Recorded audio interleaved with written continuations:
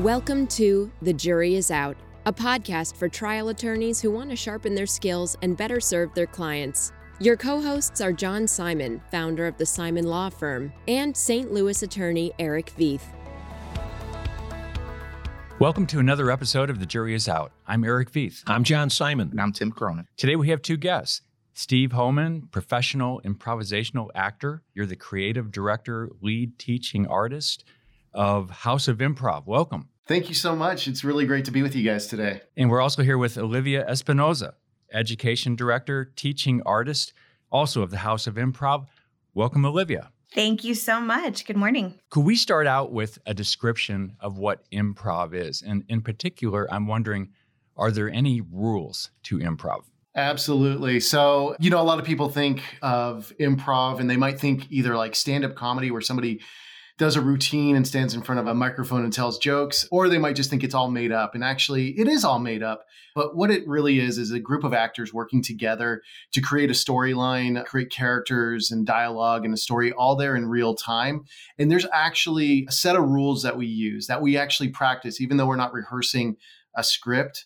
We're practicing those rules and those techniques over and over and over again so they become second nature to us. At your website, you mentioned that you are here to help lawyers, not just actors, but lawyers to sharpen their skills in the courtroom. Absolutely. Could you talk about just the general mission of your organization to start off? Yes. So we both have a background in acting and are theater artists for sure.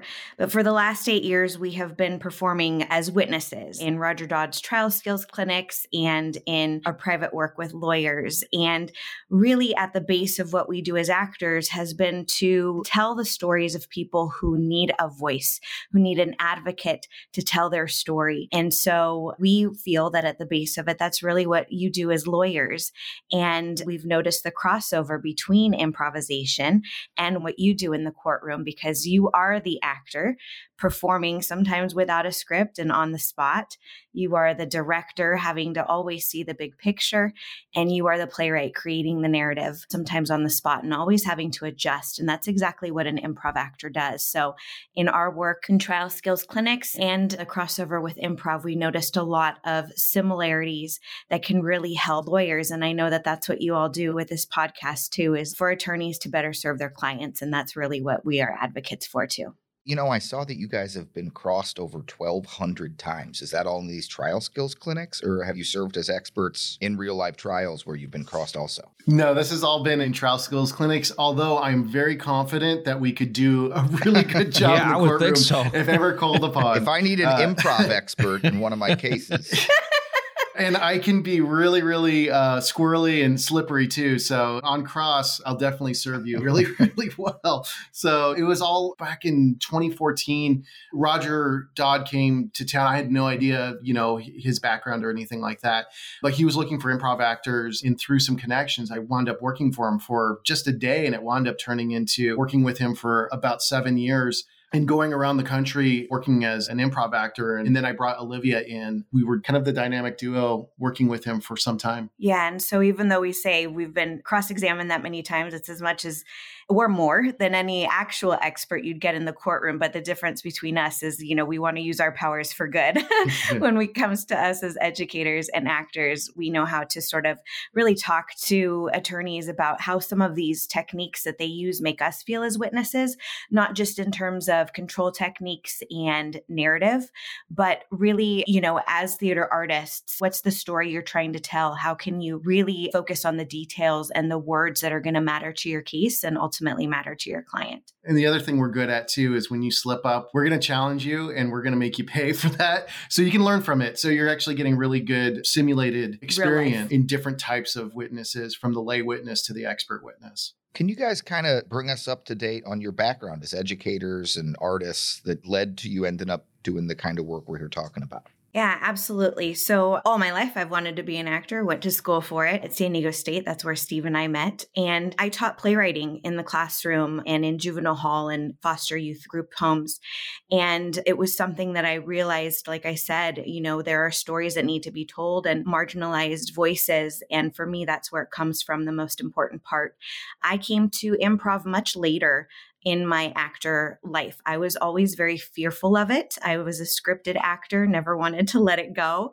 But improv helped me, even as an actor, get over fear. I was very fearful of making a mistake and had a lot of self-doubt that would chase me around in my head, whether at an audition or at a performance. And improv helped me overcome a lot of that so that I could really focus on the story of what was important to be told at that moment.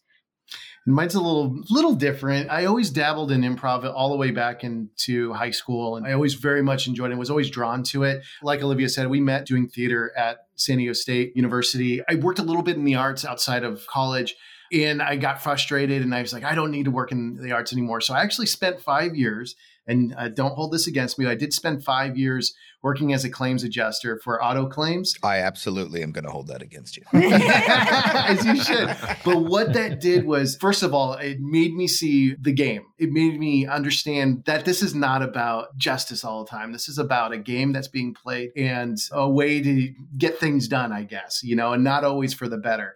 First couple of years, I was like, hey, I can help people out. But I slowly learned over those 5 years that, okay, I can't do much at all. But what I did take away from that was thousands of interviews and investigations and talking to people that were in the middle of kind of trauma and crisis in their own legal matters. I got so burnt out that I got rid of that, and I realized that I needed to give myself fully to my art. And since 2011, I've been working as a professional improviser and teaching artist. When I started working with Roger, it really connected. It really made sense. And I understood like the techniques he was using. I didn't know it at the time, but there was something in me. I was like, oh my God, these are the same exact techniques that improvisers use to quickly create a narrative and a story and to control everything that's going around us and to speak a language and control the story so we could react to the audience. And it took a number of years working not only with the work that we were doing as witnesses, as faux witnesses in his cross-examination clinics, but we started creating our own improv program based on that crossover between improv and basically the Posner-Dodd method of the 3 rules of cross-examination, leading questions only one fact at a time and going from a general place to a specific place, because those are general storytelling techniques. And Posner and Dodd came around those and basically we're using them the same way that improvisers were using them. Hopefully that makes sense as far as how this kind of came together. Yeah. So for since the pandemic specifically, we've been focusing on our programs for lawyers and really being able to hone those exact techniques that you need in the courtroom that actually are from improv that help solidify those. Can you give us a couple or handful of examples of some of those techniques? Absolutely. So basically there's 3 rules of improv. The first one is acceptance. So acceptance basically means when we're on stage with other actors, it can feel like you're out in the middle of the ocean, but you don't have a boat, you don't have floaties, you don't have anything to keep you out of the water. The only thing that can save you and keep you dry and keep you safe is your partner's ideas. It's that kind of urgency that we have when we're listening to each other, when we're on stage looking for another idea. There's no perfect idea. There's just the next idea that's really important. So we're really focused on what's going on in the moment. The next one is, you may have heard this before, is yes and. Well, it sounds a lot similar to acceptance, right? We're saying yes. Well, there's the second part is and. And in improv, we mean like you got to bring your own ideas. You got to further the story. In the courtroom, though, we think of it as you're listening really intently to your witness and what's going on around you. And the and part is where you pivot and drive it in the direction that you want. But this is all only possible with the third rule, which is active listening. If we're not really good active listeners, we can't do 1 and 2. We're going to miss a bunch of really good opportunities to take advantage of situations in the courtroom. When we think about how this connects to Roger Dodd's techniques or the Posner-Dodd techniques of leading questions only, well, in improv scenes, especially the theater I come from, we need to create a narrative as quickly as possible, and we don't want to dilly-dally. So we don't allow ourselves to ask questions, at least for the first 5 to 6 lines of a scene, because then that forces everyone to bring information into the scene and drive a narrative and create it quickly so we can find out the who, what, and where. And then if we think about one fact at a time, well, in improv, we only want to bring out one idea at a time because we want to make sure it's digestible for the other actors on stage, but also for the audience. just like one fact at a time in the courtroom, you want to make it digestible and control your witness and make them answer the question and the fact that you're talking about. But also it makes it digestible for your fact finders, for your judge, and also for your jury. And then going from a general place to a specific place. Well, stories are like that. We start out with the who, what, where, and then we work off into the conflict. And then in improv scenes, we don't always get to the end because they're pretty quick and we just find a funny place to stop. But a story goes until the focus of the story, which is your resolution or the solution of a story. And the biggest rule that we really focus on when it comes to the crossover between improv and what y'all do in the courtroom is the yes and. That is where constructive cross really comes into play.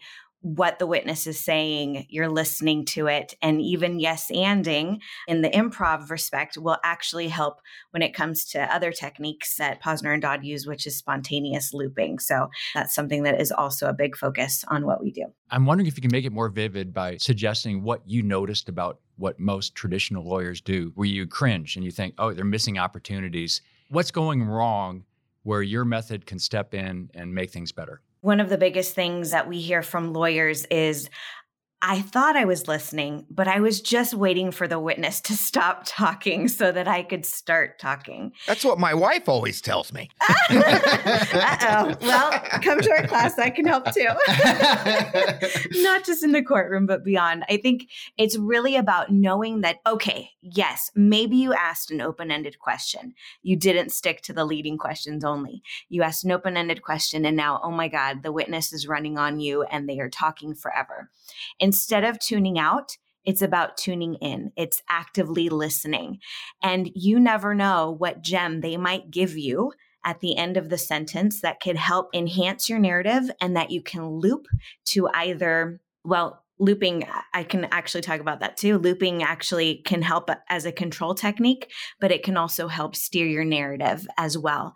And so there are plenty of opportunities, even if you do mess up, to actively listen and turn the focus back around to your narrative. What is looping? You've mentioned looping a few times. Can you expound upon that? It's basically where you're looking for a word or a phrase that the witness gives you that can work for your argument. So what you do is you absolutely, as accurately as possible, use one word or a small phrase, whatever they said. You want to take that and then you can plug it into your next question. So if I said to Olivia, the car was blue, and she said, yes, but she started running.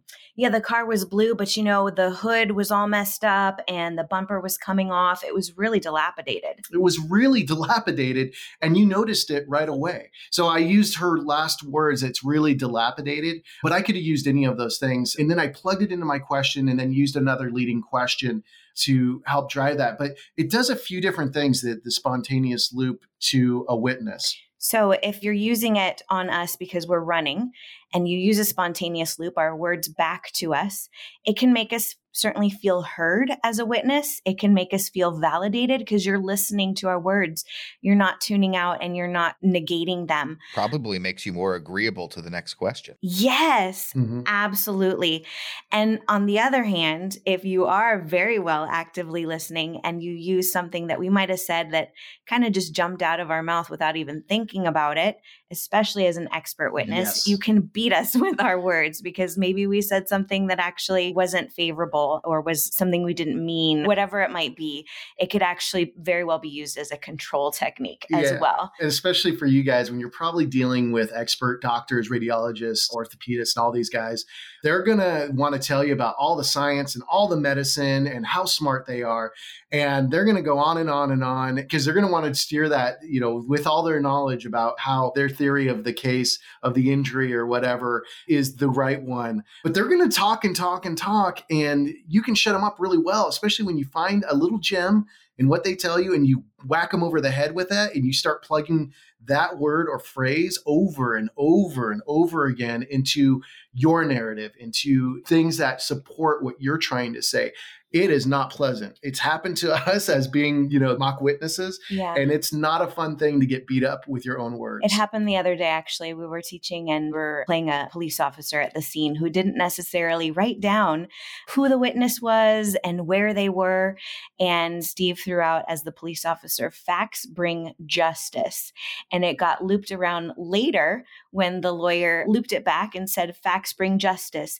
And you didn't write down the fact where the witness was. And you didn't write down the fact of where, all of the specifics that the officer didn't do that were facts that could not bring justice in this particular case. So because Steve threw that out and the lawyer was listening, it got brought back around for Steve as the police officer to be very beaten up with his own words. I hated it, but I was so proud. So is this primarily for cross-examination, or does it apply to voir dire? Does it apply to direct? Oh, absolutely. Really, when we think about the concept of like yes and spontaneous loop, these are wonderful, especially for voir dire and for direct too. I mean, especially when you can't really use leading questions with your own witness. By looping, you can kind of let them know like, hey, that's a great place to go. Let's go back to talking about what you just talked about right there instead of going off into a place because you're in less control. These techniques really work well. Going back to voir dire is when you're trying to elicit information out of potential jurors, looping what they said and then bringing it to another question, using an open-ended question to like draw more out, you're going to get a lot more information out of them because they're going to feel like, oh, he's really interested or she's really interested in what I'm saying. Right. And I love talking about myself, so let me tell you more. Right. And even validates what they've already said. You can take, I think, what one panel member says and then go off of what that panel member says to rephrase your question to the rest of the panel. And it's like one of them is asking the question to the rest of all people, right? Yeah. Instead of you're asking a question. Mm-hmm. Yes, Absolutely. exactly. And I would say too that, things like one fact at a time, general to specific, also help with your opening and closing. It's really about what is digestible to your audience. And certainly in improv, we have an audience, but you all have the judge and jury. They are your fact finders. And so rules like that can certainly help you in opening and closing when it comes to creating a narrative that is digestible for your audience so that they don't get lost, so that they're with you and feel a part of the story. We have a thing that we talk about when it comes to one fact at a time and how it makes us feel not just as witnesses, but even as audience members. It's like watching a movie when it's one fact at a time. It's like watching a movie like Jaws or something. Like, the director shows you the scared faces of the people on the beach, the splashes in the water where you don't know where they're coming from, the blood in the water, the screams. All of these facts are building. And the audience has created something much more scary and horrific than you could ever show them because they are putting the facts together. You're putting it in their hands. Until, of course, at the very end of Jaws, when you show the actual shark and you see the dead eyes and the blood that's fake, right? But up until then, they're creating a much more elaborate, detailed picture that they now own and that they can't let go of. And that's really what we see as one fact at a time, general to specific, how it can help in a much bigger picture more than just in a cross-examination. Yeah, when you bring those details together, it's going to be so much more powerful than anything you could say instead of saying, oh, this person was a terrible father. You could say they didn't allow the kids to have friends. They had a strict rule in the house of no kids from the neighborhood inside the house. They had strict rule about never watching TV. They had strict rule about only eating rice, whatever those rules were that they had in the house or those disciplinary things. That would tell us a much better and stronger story about who this person is as a bad father and lead the other people to be like, if that's true, I can only imagine what else is true. In fact, I'm already putting it through my mind what other things they probably did as a terrible father. And that's the power of telling a story that's much more engaging and inviting your listeners in to be a part of that story, to be a part of coming up with the conclusion. That's what we do in improv all the time.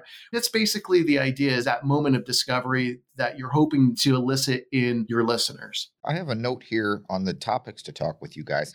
The concept of lies versus believed truth. What are you talking about there? Yeah, I think that's one of the interesting parts of what we've learned. Just to set it up first, it's really about the fact that in our background as actors and improv actors, we know that regardless of what we do and the character that we create, it's important to be authentic and true to life for the audience to stick with you, but also to create a solid foundation of a narrative. And to be honest, in the witnesses that we've played, lay witnesses and expert witnesses, we know that 9 times out of 10, they are not lying to you on purpose, even though it might feel like it. They really aren't, I promise you.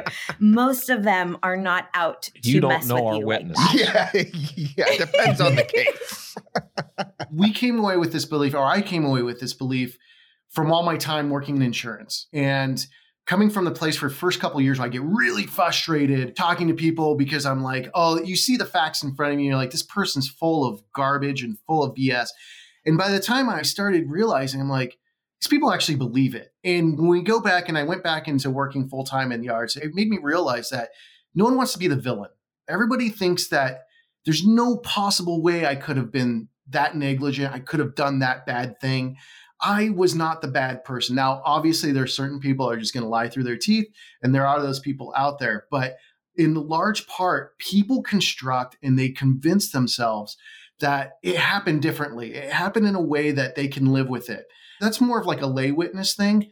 And in an expert witness, especially when you're talking about your doctors, and that was the best thing as far as these last couple of years of playing a lot of expert witnesses and trying to figure out and construct a way to make that work. And it reminds me of my time in insurance, where you have to construct a way you can live with yourself at night and sleep and feel like you're doing the right thing. And I think a lot of these expert witnesses, they find the information that helps them construct like a rigid thought pattern. And you always see every expert has like a limit to their flexibility. And it's usually not very flexible at all because they've put it all into having one ideology that's tied to some journal paper or some study. It's always these studies showed that X, Y, and Z, and that's what I'm going to stick with. And that's why I get hired over and over again.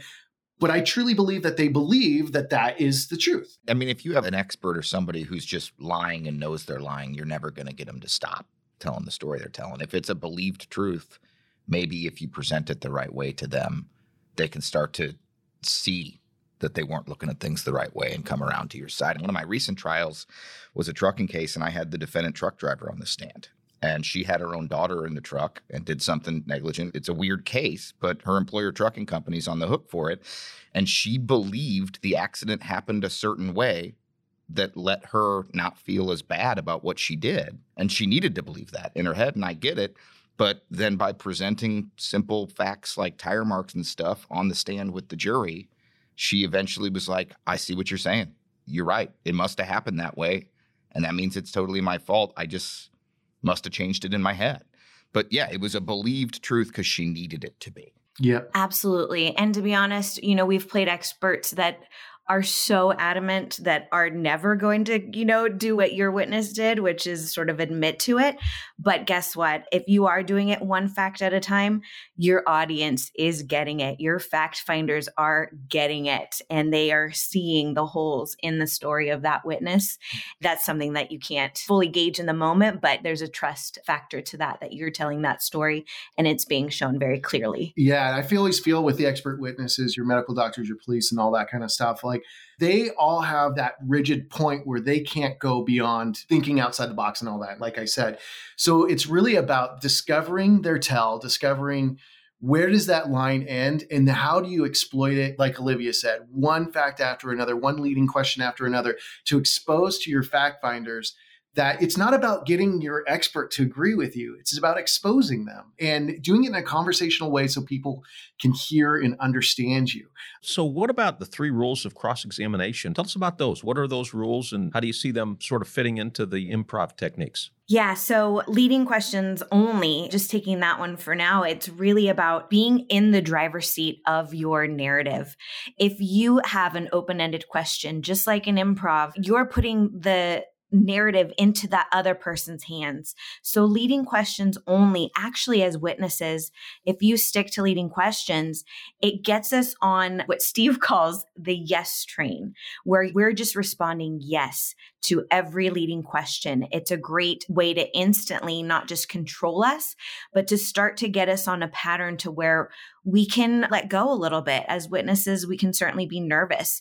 And so that allows us to feel guided and to feel more at ease because all we're answering is yes. Yeah. And it keeps everybody focused on what you want to talk about. So when you do that, you're in control of what's being introduced. You're in way more control of the topics. You're not asking a question and throwing up a prayer, hoping that they answer the way that you want. I find that there's rare exceptions to that. Like if it's an expert, because we've always deposed the expert typically before we're at trial. And if I know there's something they really want to say and they're going to say it, sometimes I'll throw out an open-ended question and let them walk where I know they're going to walk themselves into the corner so the jury doesn't think I forced them into the corner. And if they don't answer the way they did in the depo, then I pull out the depo and say, well, here's what you said in your depo. But yeah, I mean, generally, I stick to leading questions. You know, and this is the whole thing. And this is the world of improv too. There's the rules, like we talk about the rules of everything, but there's always exceptions. There's always strategical advantages to not following the rules sometimes, but it's being disciplined enough in those techniques that when you deviate from them, it's done consciously. We talk about word choice a lot when we're talking about looping and connecting it to your next question using and instead of but. We really drill that in our courses. Stay away from but really what we mean is know that looping what somebody says and saying, but this other thing, just knowing that has an effect that is negating or qualifying what the witness just told you. So when you do that, be aware. And I think that's what you're basically saying right there is these are great techniques, but they're not always needing to be dogmatically followed every single time. Second one is one fact at a time. And I mean, I get that. The more things you throw at them, the easier it is for them to pick one and disagree with your whole question. Exactly. And it's also confusing for your fact finders as well. When you load in too much information, it's not just the witness that's like, I don't know. I'm just going to answer this part because that's the part that I last heard or that I like the most. But it's also loading up too much for a witness. And I know this to be a fact from being performed in front of thousands of audiences. When you're just up there just going off and throwing out all kinds of information, everyone gets a glazed over look and you've lost the audience. It's just too much. When you do one fact at a time, just like you said, it keeps everything controlled, but it also keeps it very digestible. And on the other, conversely, something like a conclusion, we've done like Bill is your friend. Well, Bill is your friend is actually a conclusion. And depending on my story, I could negate that very easily. Well, we're not really that good of friends. We met a couple times. It wasn't really that big of a deal. Well, if Bill is your friend is important to your narrative, it's a conclusion. So it's really about putting out the facts to allow your fact finders to show that they actually were friends. Exactly. Like you could say, you have over 10,000 texts between each other over a 2-year period. You went to each other's weddings. Yeah. You were in a bowling league. You met once a week. Show, don't tell. Exactly. It's exactly right. And it actually happens too, to be honest with you. This happened the other day as we were playing an expert witness and attorney kept saying, wouldn't you agree? Well, if I'm an expert witness and I hear, wouldn't you agree? And you're the attorney and I'm the expert, I don't want to agree to anything that you might put out there that I don't want to agree to as an expert. So even things like, wouldn't you agree sometimes we can take as a conclusion, especially if, it's something that we want to negate. And it has a weird effect. Like sometimes even if we say, we say yes to that question, because you've said that, it's like a challenge. It's like that. I'm being paid not to agree. Yes, exactly. You're reminding me what I'm getting paid to do, and it's not agree with you. And I'm going to parse every single little word that you say and look for a reason to fight with you. So it's things like that. Like you guys said, it's about the show, don't tell. And the more you do that, the more you keep your witness in control and keep the situation under control. The third of your rules of cross you have here is general to specific, which I think people can understand. But can you give a good example of it? Yeah. So we play a game in our improv clinic where attorney has to drive us to guess a clue. And so really, if you start out generally to specific, first of all, as witnesses, it helps us feel like there's no pressure. you're a human being. Yeah, you get that's as general as it gets. It's very general, right? You're a human being. Whatever that might be that is so general to your narrative, it actually, first of all, allows us to feel comfortable. You're starting in a place where it's easy to agree, no big deal. But what you're actually doing is it's like the game 20 questions. It always starts with, is it bigger than a bread box? Well, depending on the answer, it eliminates a lot of possibilities. So not only are you starting at a general place that is agreeable to your witness, but you're actually beginning to eliminate possibilities, kind of like if you look at it like a funnel, starting general to specific, and you're slowly funneling them down to a place where they are boxed in, where they can no longer wiggle out because they've already agreed to all the bigger stuff. And when it comes to the details, you're slowly defining each and every one along the way. Yeah, it's just basically putting the foundational chapters there to just get them to a place where even if they said no to the focus of your cross, it'd be obvious to your fact finders. We had a group the other day where there was a police report and the lawyer was saying, oh, you're accurate with your reports, or you think the facts are important. Yeah, the facts are important, and investigation is important to collect facts. Basically setting up like you're a good police officer, right? You're diligent, you do the right things. And so it came down to exposing what was missing from the police report. It really exposed the hypocrisy of that police officer. She did a very good job of going through step by step every detail that was missing from that police report. Yeah. And so ultimately it eliminated the possibilities of him wiggling out and saying, no, I did do it, when really in actuality he didn't, because of the way that she funneled it from general to specific. From your website, I see that you offer workshops for lawyers. And I'm wondering in particular how those techniques that you teach on improv can help lawyers who are managing stress in the courtroom or worrying about messing up by loosening up and trying some of your techniques. Yeah, that's the biggest thing we hear at the very beginning of all of our workshops. We say, what keeps you from being mindfully present in your work? And the top 3 things that we hear are stress, managing stress in and out of the courtroom, a fear of messing up, and worrying about what to say next. And really, ultimately, it's because of the care that all of these lawyers have for their clients. Somebody's life is potentially at stake. And so that's really the base of all of the worries. But improv, just like I said, for me, even as a scripted actor, helped me get over a lot of fear, because what we talk about the most is that it's about the recovery. Okay, maybe you did mess up. Maybe you might have said the wrong thing or think that you did. It's about recovering quickly and getting over it so that you can get back on track. Traditional improv training is all about conquering fear and reducing anxiety. It works really, really well just about for anybody. And what we did is, because of our very interesting background, we just happened to putting all this together at the right place at the right time, we were able to kind of take out all the nonsense, gibberish and pantomime and things like that out of traditional improv training and really focus on the things that are going to be really impactful for a lawyer. And that's really what we're talking about, is getting resilient. And the way that we do that is through a lot of exercises that force you to have fun even when you're screwing up. And we screw up a lot. We force you to screw up, and we force you to screw up over and over again. And it becomes a natural thing that you accept, that I'm going to probably screw up, but I'm not going to dwell on it. I'm going to move on. And then it's not really a screw up that much. Maybe it even is an opportunity for me to discover something new, but I'm focused in the moment and less thinking about myself.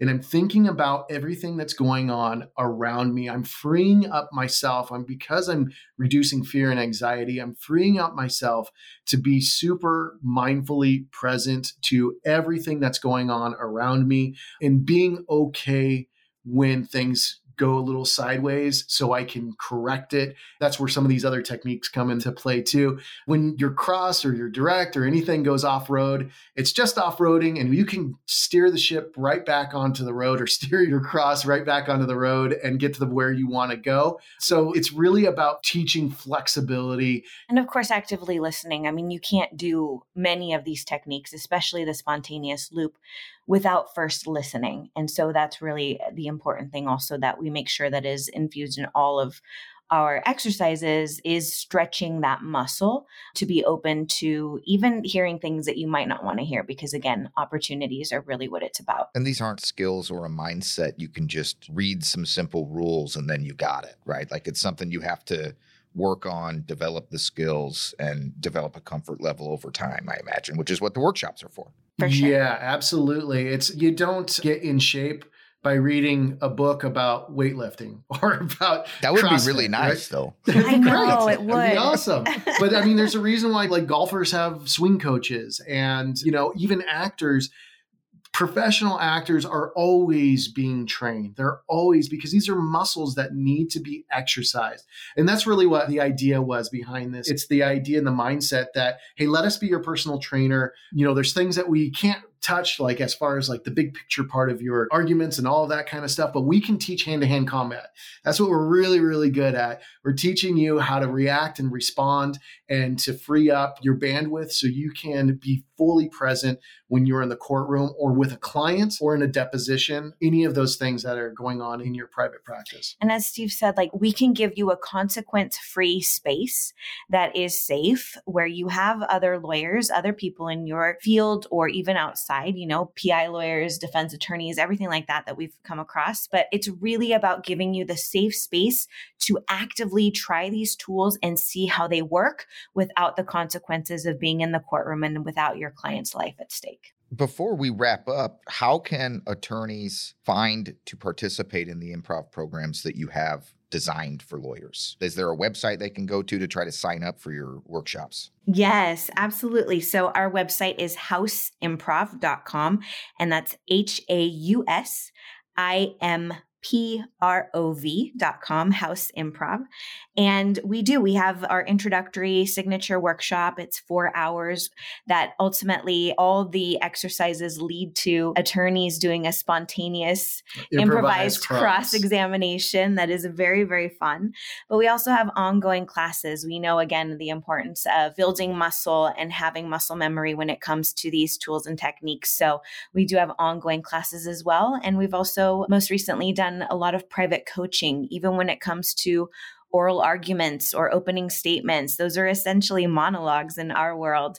And so we do a lot of private coaching as well. As well as witness prep too. We've been doing witness prep. So even working with people who are going through a very traumatic time when they're preparing to be cross-examined and go into court, and getting them the mindset of feeling a little bit less anxiety and feeling a little bit more disciplined about what they're about to do. Yeah. And if you're game for it, we actually have some takeaway exercises for you and your audience. Happy to teach them to practice some of these things at home, because we know it's not easy, but it's also a way to do it in a fun way to kind of hone these skills on your own. Yeah. What are some of those exercises, since you bring it up? All right. Well, the first one, this is an exercise that's about looping and steering, like looping the words that you're hearing and then driving it into a new direction. And it's called the vacation story. And it's basically this. We're going to say that we went somewhere. So we'll say we went to the beach. So whoever starts out, you get your partners. And would one of you guys like to join us in this game? Tim, it's you. Tim! Yeah, Yay! Tim. So Tim, it's going to go in this order. It'll be me, then Olivia, then you, then me, Olivia, than you. So I'm going to start off and say we went to the beach. Now Olivia's going to loop what I said. We went to the beach, and then she's going to say and then put in a new detail, just one new detail about our time at the beach. So let me start off. We went to the beach. We went to the beach and we brought our towels. We went to the beach and we brought our towels, and I still got sand all over myself. Perfect. And you only have to loop the last thing you heard. You don't have to loop towels. everything. Yeah, you got it. Yep. You still got sand on you, and we sprayed you down with some seawater. We sprayed you down with some seawater, and then all of the seaweed stuck to your body. And all of the seaweed stuck to my body, so I went into the ocean. You went into the ocean and you saw a shark.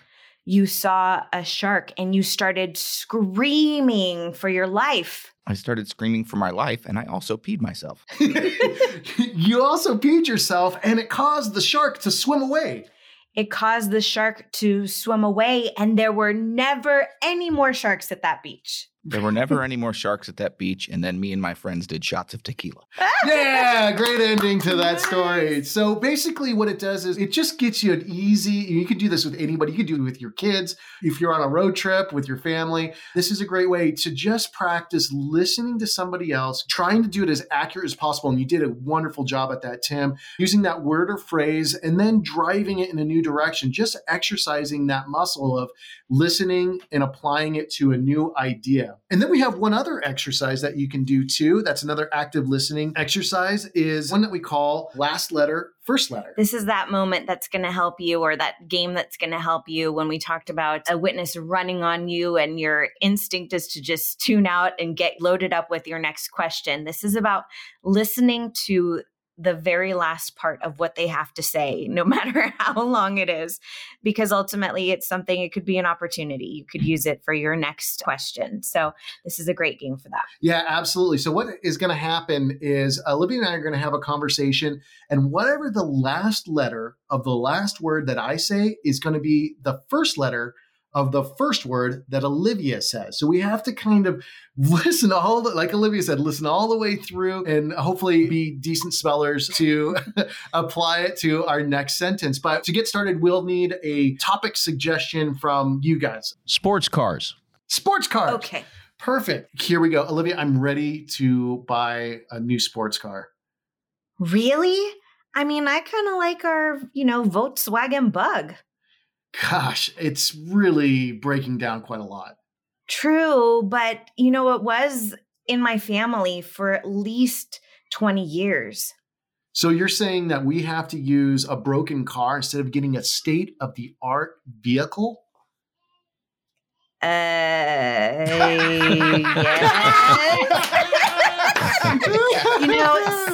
Sound works too. Onomatopoeias are part of language, so it's all good. But that's a fun exercise that you can do that's just super easy. Once again, anybody, it doesn't have to be another lawyer. It can be anybody, but this is a great active listening exercise, and you can do it all the time. It gets you out of being sort of robotic too with your answers and trying to just keep it conversational, so that even if somebody listening in, they wouldn't know that this is the game that you were playing, right? We've worked with some attorneys who are very rigid and very robotic. And so this is a great way to kind of get you in the mode of thinking conversationally and not so mechanical.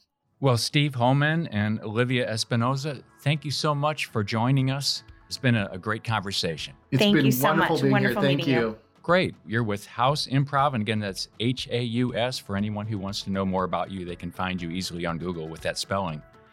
This has been another episode of The Jury Is Out. I'm Eric Veith. I'm John Simon. And I'm Tim Cronin. See you next time. The Jury Is Out is brought to you by the Simon Law Firm. Share your comments with John and Eric at comments@thejuryisout.law. And if you want a lively look at life and law from a female attorney's point of view, check out our Heels in the Courtroom podcast and subscribe today, because the best lawyers never stop learning.